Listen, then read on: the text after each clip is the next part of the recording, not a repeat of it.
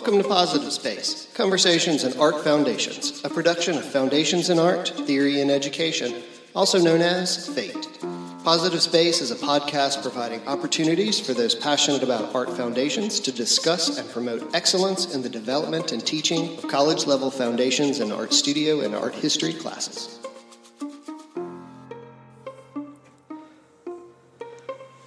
Happy New Year, and welcome to Positive Space. I'm Raymond, the editor of Positive Space. In the new year, we'll be trying out a new format in an effort to keep you, the listener, better informed about the goings-on at FATE. As always, we love feedback here at Positive Space, so please leave us reviews on iTunes, Stitcher, or wherever it is you pick up your podcast. Please contact us with interview or topic suggestions via email at fatepositivespace@gmail.com, or, if you're bold, send us some audio at 904-990-FATE. That's 904-990-3283. With the 17th Annual Conference being held in Columbus, Ohio, this April 4th through 6th, come several deadlines you should be aware of. First, the Shout-Out Award nominations are due soon. FATE values the input of all and wants to be intentional about including a wide range of educators in the dynamic conversations about foundations education. So this year, FATE is pleased to offer 3 adjuncts or temporary faculty members the opportunity to attend the upcoming FATE conference with a waived registration fee. Please help us recognize hardworking educators by taking a moment to complete a nomination form online. It's quick and it's easy, and it'll make you feel great. Nominations can be submitted via the conference page on the FATE website. That, by the way, is foundationsart.org, but don't forget the dash between foundations and art. The deadline for Shout-Out Award nominations is January 20th. Award winners will be announced in mid-February. By the way, advanced registration for the conference ends on February 1st, so make sure you register before the registration rate goes up. This episode of Positive Space is brought to you by ChartPack. ChartPack is the parent company of 14 different brands, including Higgins and Grumbacher. A longtime supporter of FATE, ChartPack will be returning to the FATE conference again this 2019. So on to the show. In this episode of Positive Space, FATE's president, Valerie Hanks, led a workshop at the annual conference of the Mid-America College Art Association. That's MACCA for short, back in October of 2018 in Lincoln, Nebraska. Participants were asked to consider authenticity and were reminded of the risky and uncomfortable setting classrooms can carry for students. Workshop participants were then challenged to embrace risk by physically leaving the comforts of the workshop space and put themselves in an uncomfortable situation and then report back to the group. The following recording is a selection of participants sharing these experiences and reflecting on how this exercise and discomfort could impact their thoughts about power, control, and empathy in the classroom. Alrighty, so if you want to just start by telling me your name and your institution, and then you can just tell me what you did to make yourself feel uncomfortable or vulnerable. Okay. My name is Emily Morgan, and I teach art history classes and design foundations at Iowa State University. Okay. And I'm not really that fond of talking to strangers. I'm fairly shy. So I went outside and I talked to the valet who was parking the cars. He had a moment, so that was very nice of him. And when we were playing the game earlier where we were trying to figure out what artist we were with the cards on our foreheads, I was Chuck Close. And Chuck Close has become a fairly controversial figure lately. So I walked out and I said to the valet, do you mind if I ask you some questions? And I said, do you know who this is? And I gave him the little card that says Chuck Close on it. He said, no. And I said, well, he made photographs and paintings, and I briefly described them. And then I said, do you know what the Me Too movement is? And then he said, yes. And I said, would you, if you saw one of these paintings and then you found out that the artist had harassed his models, would that make you dislike the work? And he was really thoughtful, and he said, no, I would if I had already thought that it had some value, he said, I would continue to think that it was beautiful. I might think less of the person as a person. And I said, so you think that it's possible to separate the work from the maker? Mm-hmm. And he said, yes. Wow. So, wow. Yeah. And was he sort of put off by this immediate kind of realness in the conversation and not where are you from or where's a good place to eat or how's your day? He really wasn't. And maybe it's because of how I framed it. I was like, I'm going to ask you some questions. They're kind of weird. Sorry. Are you busy right now? So, I did but he also seemed pretty game for nice. it as well. He was there was no like, he was up for it. Right. Yeah, well, so like in the workshop, like with being shut close and having people try to guess who you were and those kinds of things, and then with having that conversation with a stranger, congratulations for doing that. By the way, that can be really awkward. Do you feel like this is something, or this feeling of vulnerability or uncomfortableness is something that you could bring into the classroom, or do you feel like that's something that you would be comfortable with? I would hope so. I work with a lot of first-year students, and trying to get them to have uncomfortable conversations is, a kind of an ongoing process. But at the same time, I teach a lecture of 300 students, and there are definitely times when I think, like, I could bring this up, but it would also be like dropping a bomb in the middle of my lecture. And can I have a meaningful conversation with 300 people? Or are there going to be some people who are only uncomfortable and take nothing away from it? And so that's a kind of ongoing challenge, right? Sure, in a discussion class, it's a whole lot easier to bring up. This in particular is something I talk about with my first year students all the time. Do we separate the work from the person? Is the person 100% responsible for the content of the work, and what happens when our estimation of the person changes? Right. So. And I'm curious about you bringing up like the Me Too movement and shut close and those kinds of things. Is that something that you feel in your art department you guys talk about that, or that's something that like in your classroom have your students mentioned the Me Too movement? Has that been something that's been something that you guys have talked about or students have shared about?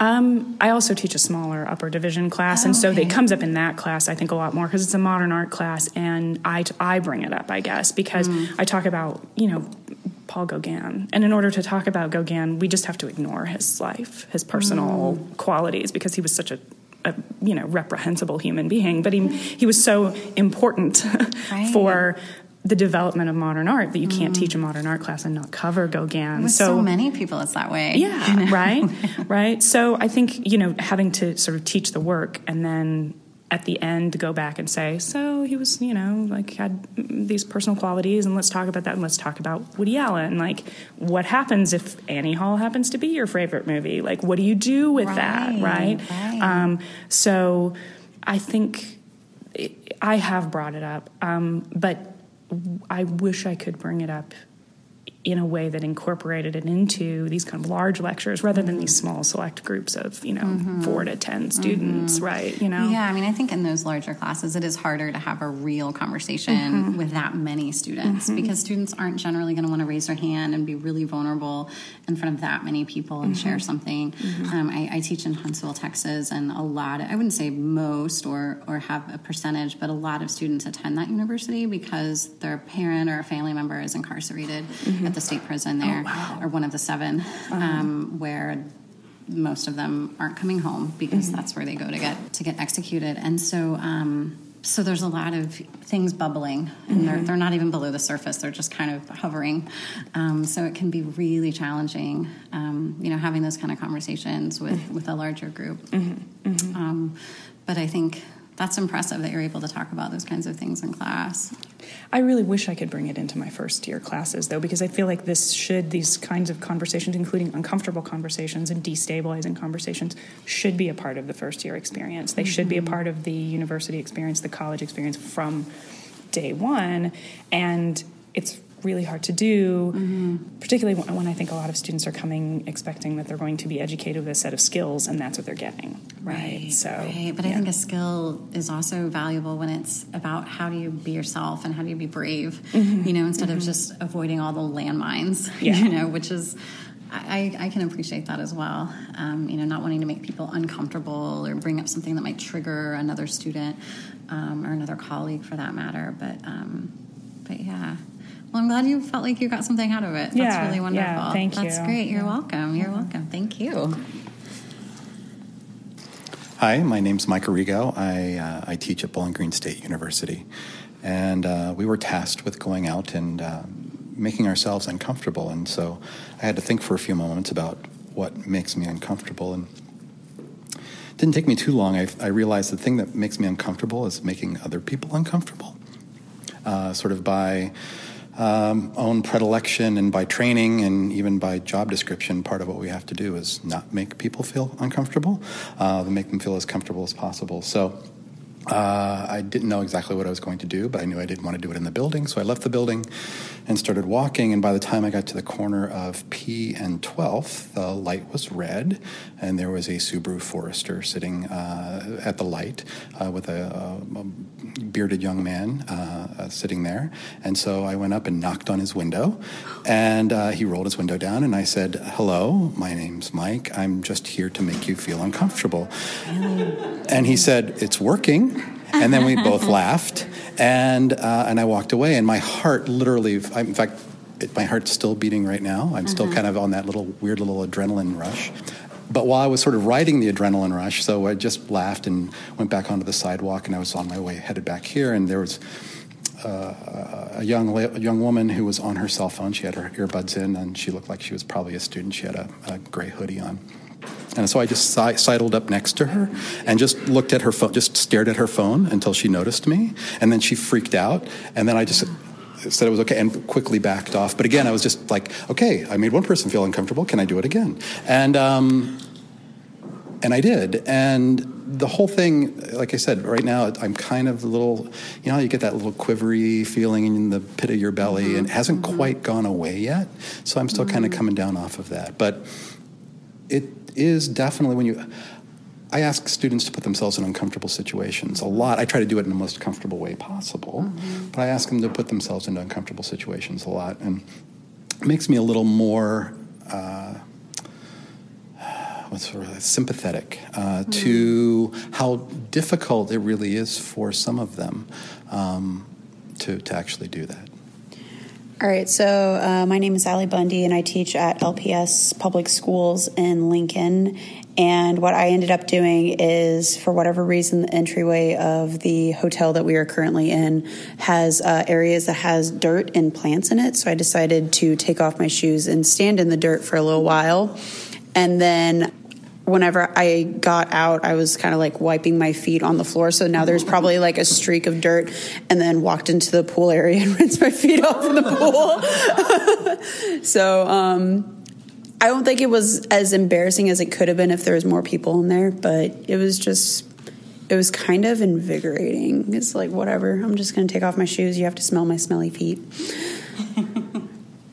My name's Mary, and I teach at the University of Tennessee in Knoxville. Is this close, or is this That's like great. This? That's okay. Great, yeah. So I was thinking about the things that I feel like that I'm the most afraid of in social situations. And I think similar to what you were saying, like I'm afraid of inconveniencing people, and also being visible, being an Asian woman who's lived and worked in a lot of places that are predominantly white.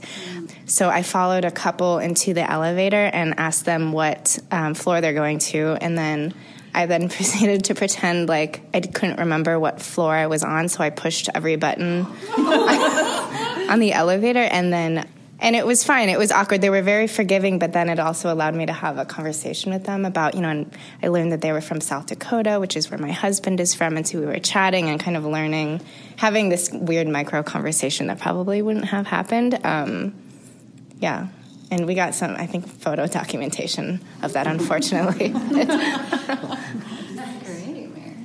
My name's Elizabeth Morissette. I'm from the Museum of Art in Fort Collins. And I'm a rule follower. And if I'm not supposed to be somewhere, I don't go there. And if I'm not supposed to do something, I don't do it. So this building over here on the corner of the Grand Hall was intriguing to me. My room faces it. So I thought, well, I'm going to go. And of course I go and I try one door and it's locked. So I tried another door and it was locked. And then I tried the third door and it was open. So I walked in and I just kind of like walked around and was checking it out, and kind of felt like I was in a place I wasn't supposed to be. And turns out there's a sushi restaurant there. And the people at the sushi restaurant came out and said, "Can I help you?" And I'm like, "No, I'm just checking it out. Thank you very much." And so I wandered around a building and found out it was pretty cool, but really felt like I was kind of fish out of water and shouldn't have been there in the first place. But so it was fun. I ended up finding out a nice sushi restaurant maybe, and so that's what I did. Okay, I'm Gwen Montgomery, and I teach at the University of Illinois in Urbana-Champaign. And And I was thinking about it in terms of things that I make my students do specifically. And I'm teaching for the first time observational drawing, which is a little bit actually out of my wheelhouse, although I use drawing in my own practice. I don't draw from life. I've never, until this semester, taught a traditional drawing class. I've taught printmaking and other things, but not that. So I was very anxious about it leading up to the semester. And then what I found to be the most challenging, which is still on my mind, is drawing in front of other people. Drawing as a part of demonstration is quite, even if I can draw a thing, I guarantee you I cannot do it when it's happening on the board. There's nothing like perspective on the board to really, I recently just had to abandon a thing that I was trying to draw and be like, all right, let's talk about ellipses now. So transition over here, look at the flashing lights. But so what I ended up doing was just introducing myself to someone who ended up being the manager of the hotel, and then drawing that person in front of that person. And we're very judgmental of our own portraits. So he was very aware of what he looked like. I also engaged them in a conversation that was more personal than I would usually talk to. When you check in, sort of this like rote script. And so I attempted to actually find out who the manager was as a human. And then experienced what my students experienced, because they themselves are very self-conscious of other people noticing and judging their drawings. So it was good to feel that, although I do feel it on a regular basis as well. It was also, I've enjoyed just having a conversation with somebody. It turned out that we had more in common than we thought. So. My name is Ellen Mueller from Minneapolis College of Art and Design, and I did a paired activity with Karen Gergely from Graceland University in Lamoni, Iowa. And we wanted to take up some space, and we were looking at the atrium, we were looking at the lobby, and Karen had a brilliant idea, borrowing one of the luggage racks. And so we took that outside and wrote it around some different blocks. And do you have anything to add? Yeah, I feel like we commandeered it. We did. And we gave a lot of people high fives. And I think it turned into a parade in a way where people were celebrating us from their cars, which was kind of cool. So I don't know if I was that uncomfortable, but they might have been. So. Yes. My name's TJ Rowe. I'm a graphic designer here in Lincoln. I went down to the coffee house and had a conversation with a barista that I knew, but then I asked her out. Well, actually, I asked her to come over and look at my raccoon at my house. Porch Pro. So that's not a euphemism? It's literally a raccoon that lives in my porch. And I feed him out of my hand. Can we all go? Yeah. What did they say? She wanted to. Oh. Yeah. Passing it off. I don't know if you have anything you want to add or say. Or... Mine was, it's not as exciting as asking someone on a date to see my raccoon. My name is Sandra Williams, and I teach here at the University of Nebraska-Lincoln. And I really have a hard time saying no to people. And, you always want to please people and say, yes, of course, I can do this. And I foster dogs, and, the people that run the rescue are super aggressive. And they're like, can you do this? I'm like, I work. I have obligations. And I said, I'm like, please communicate with Carrie about this. I'm unavailable to do this. And even saying that made my skin crawl. My skin is still crawling from telling someone no. So. Oh my goodness. You're like, you have issues. Self-care. No, it's hard. I mean, I think it's hard to say no. It's hard to say what you want or what you need or how you feel without, putting it under layers of, I don't know, is this okay? Or maybe kind of, sort of, or one time. Or... sometimes I feel like that need to please is so deeply ingrained in us that, it's hard to step outside of that. Sure. And I mean, I don't know if you guys feel this way, but I often feel like, when I see some of my colleagues, which I don't see very often, maybe once in a while at a meeting or something like that, there's this temptation to just be like, everything's great. Everything's so great. How are you? I'm so great. Great. Everything's great. Love my students. Love my life. Everything's great. And just to kind of float in that realm rather than you don't want to have like a complaining competition or anything, but sort of finding that space of just being authentic rather than, because we would want our students to be that way. And so it's sort of awful if we're not willing to do that ourselves. Yeah. Yeah. So do you guys have any other thoughts or comments on being uncomfortable, or thoughts on vulnerability, or how to have conversations that go beyond sort of the surface and the typical? Well, it's interesting what you're just saying in the context of this whole conference, because on Facebook, on Instagram, everybody's great. Everybody's going on these great trips and they're all doing all this great stuff. So there's like this whole conversation of like, what's the genuine life? And that's not the stuff you post on Facebook. Unless it's like explosion, right? It's like most of the stuff you see from people online is like their lives are great. And when when you're having a bad day, you're like, what the heck? What is wrong with me? And it's almost like there needs to be like a Facebook for real. You know what I mean? Like there can be the Facebook, and then there's like, here's real life, and where I don't know if people would need to be anonymous to have those kind of conversations, or what it is about social media that we all feel like we have to be perfect and we don't post it unless it is. You know what I mean? Sure. Well, and I actually think it's kind of ironic that we have social media that makes it so that we want to feel the need to be more perfect, when I feel like the stress on the individual has increased. So it's like it's more stressful. People are more stressed than ever before, but we're also more driven to pretend that we're not stressed. I feel like that's making a huge war within us. Well, one of the things I find is I have two teenage girls right now, so they're kind of going through it, and I see it in my students too, and it's that I think one of the things that stresses people out in general, puts us on, is just the ability to communicate on a face-to-face level, of being able to just talk with people. And I find, especially with my daughters and with my students, this seems really exacerbated. I mean, it's like,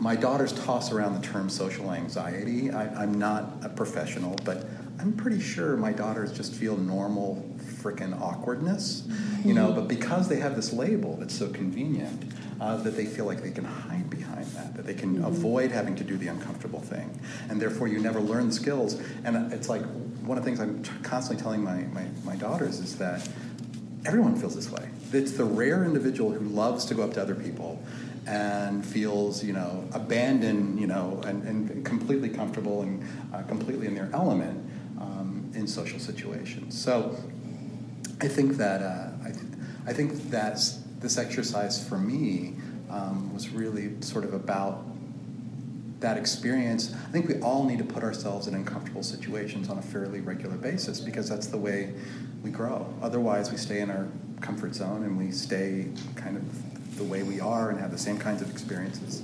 and the same kinds of things. I mean, to live an interesting life is to embrace risk. And we're doing our students a disservice if we don't help them figure out how to embrace risks safely. Yeah, and I think to sort of add to that is to talk to other human beings that maybe you wouldn't normally go up to and speak with, who maybe don't come from the same background that you do, or don't seem to have the same T-shirts that you have, or whatever it is. To kind of expand that, and just to be curious, right? I mean, don't we want to be those kinds of people that are curious, and wouldn't we want our students to be that way? But then I often think, well, man, am I really doing that? Or am I just like writing a song about it and like telling everyone else to do it? Yeah, for sure. And the question is the comfort zones that we have right now, are they really that comfortable? Because that means that you're just constantly scared of so many things. Like, the smaller your comfort zone is, the more scared you are to be out of your comfort zone, but you're still uncomfortable even when you're in your comfort zone. I read an essay, and maybe you know about this. I read an essay recently about a psychologist in the 50s who is kind of famously known for prescribing his client or his patients to do these shame attacks, which is essentially what you just had us do. And the popular one is that he would tell folks to go outside and walk a banana, like tie a string to it and pretend like you're walking a dog. And then through confronting it, you completely puncture all of that fear. And you, in fact, realize that it was a low-risk thing to begin with. Right, but you had imagined it being so terrible and people would, scold you or something. Yeah, that's incredible for sure. And I heard a talk, and I can't remember who it was that said it, but it was at CAA, I think, in LA last year, and there's this brilliant woman that was talking about vulnerability, sort of in the same realm that we're speaking about right now, and she was talking about, how in classrooms we often hear about, we really want the safe space, right? We want the space where everyone feels really comfortable and really good, and we can talk about our feelings. But she's like, I don't want that, because that's everyone avoiding these trigger things and everyone just kind of keeping everybody comfortable and happy and sort of in this realm. And so she was like, I really want a brave space. I want a space where people are kind, but are going to say, hey, that was awkward. You just made her feel weird. Like, in a critique or in a dynamic where colleagues or students feel like they can say, well, my feelings are really hurt today, or I don't think I did my homework right, or whatever the case is. But what do you guys think about that? It seems to me it's a process where you have to start with the safe space in order to get to the brave space, because you wouldn't feel comfortable saying that to someone unless you had established, kind of like we established like a relationship with one another with this, right? And then you move on to the more awkward thing, like this funny, haha, we're right here. But you move to that next thing. So it's like you can't start your first class and be like, okay, it's a brave space, you can tell people off, or you can say, be real honest. Yeah, exactly. So it's like, it's a process, and it's probably also dependent upon the community of the group, right? And whether they feel that way with one another. I don't know, I think that's a good thing to shoot for, but I don't see it happening until there's some kind of a trust within the community, within the group. Sure.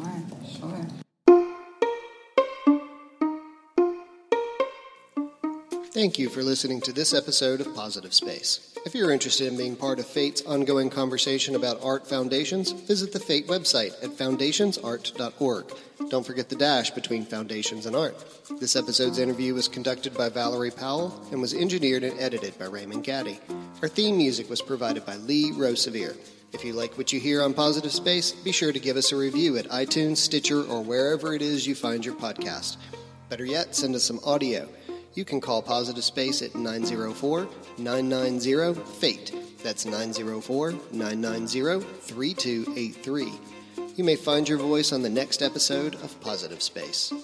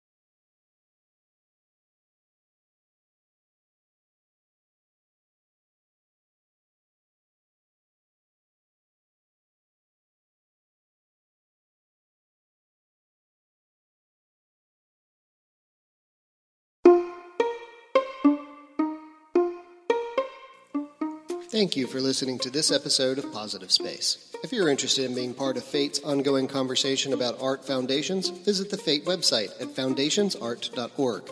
Don't forget the dash between foundations and art. This episode's interview was conducted by Valerie Powell and was engineered and edited by Raymond Gaddy. Our theme music was provided by Lee Rosevere. If you like what you hear on Positive Space, be sure to give us a review at iTunes, Stitcher, or wherever it is you find your podcast. Better yet, send us some audio. You can call Positive Space at 904-990-FATE. That's 904-990-3283. You may find your voice on the next episode of Positive Space.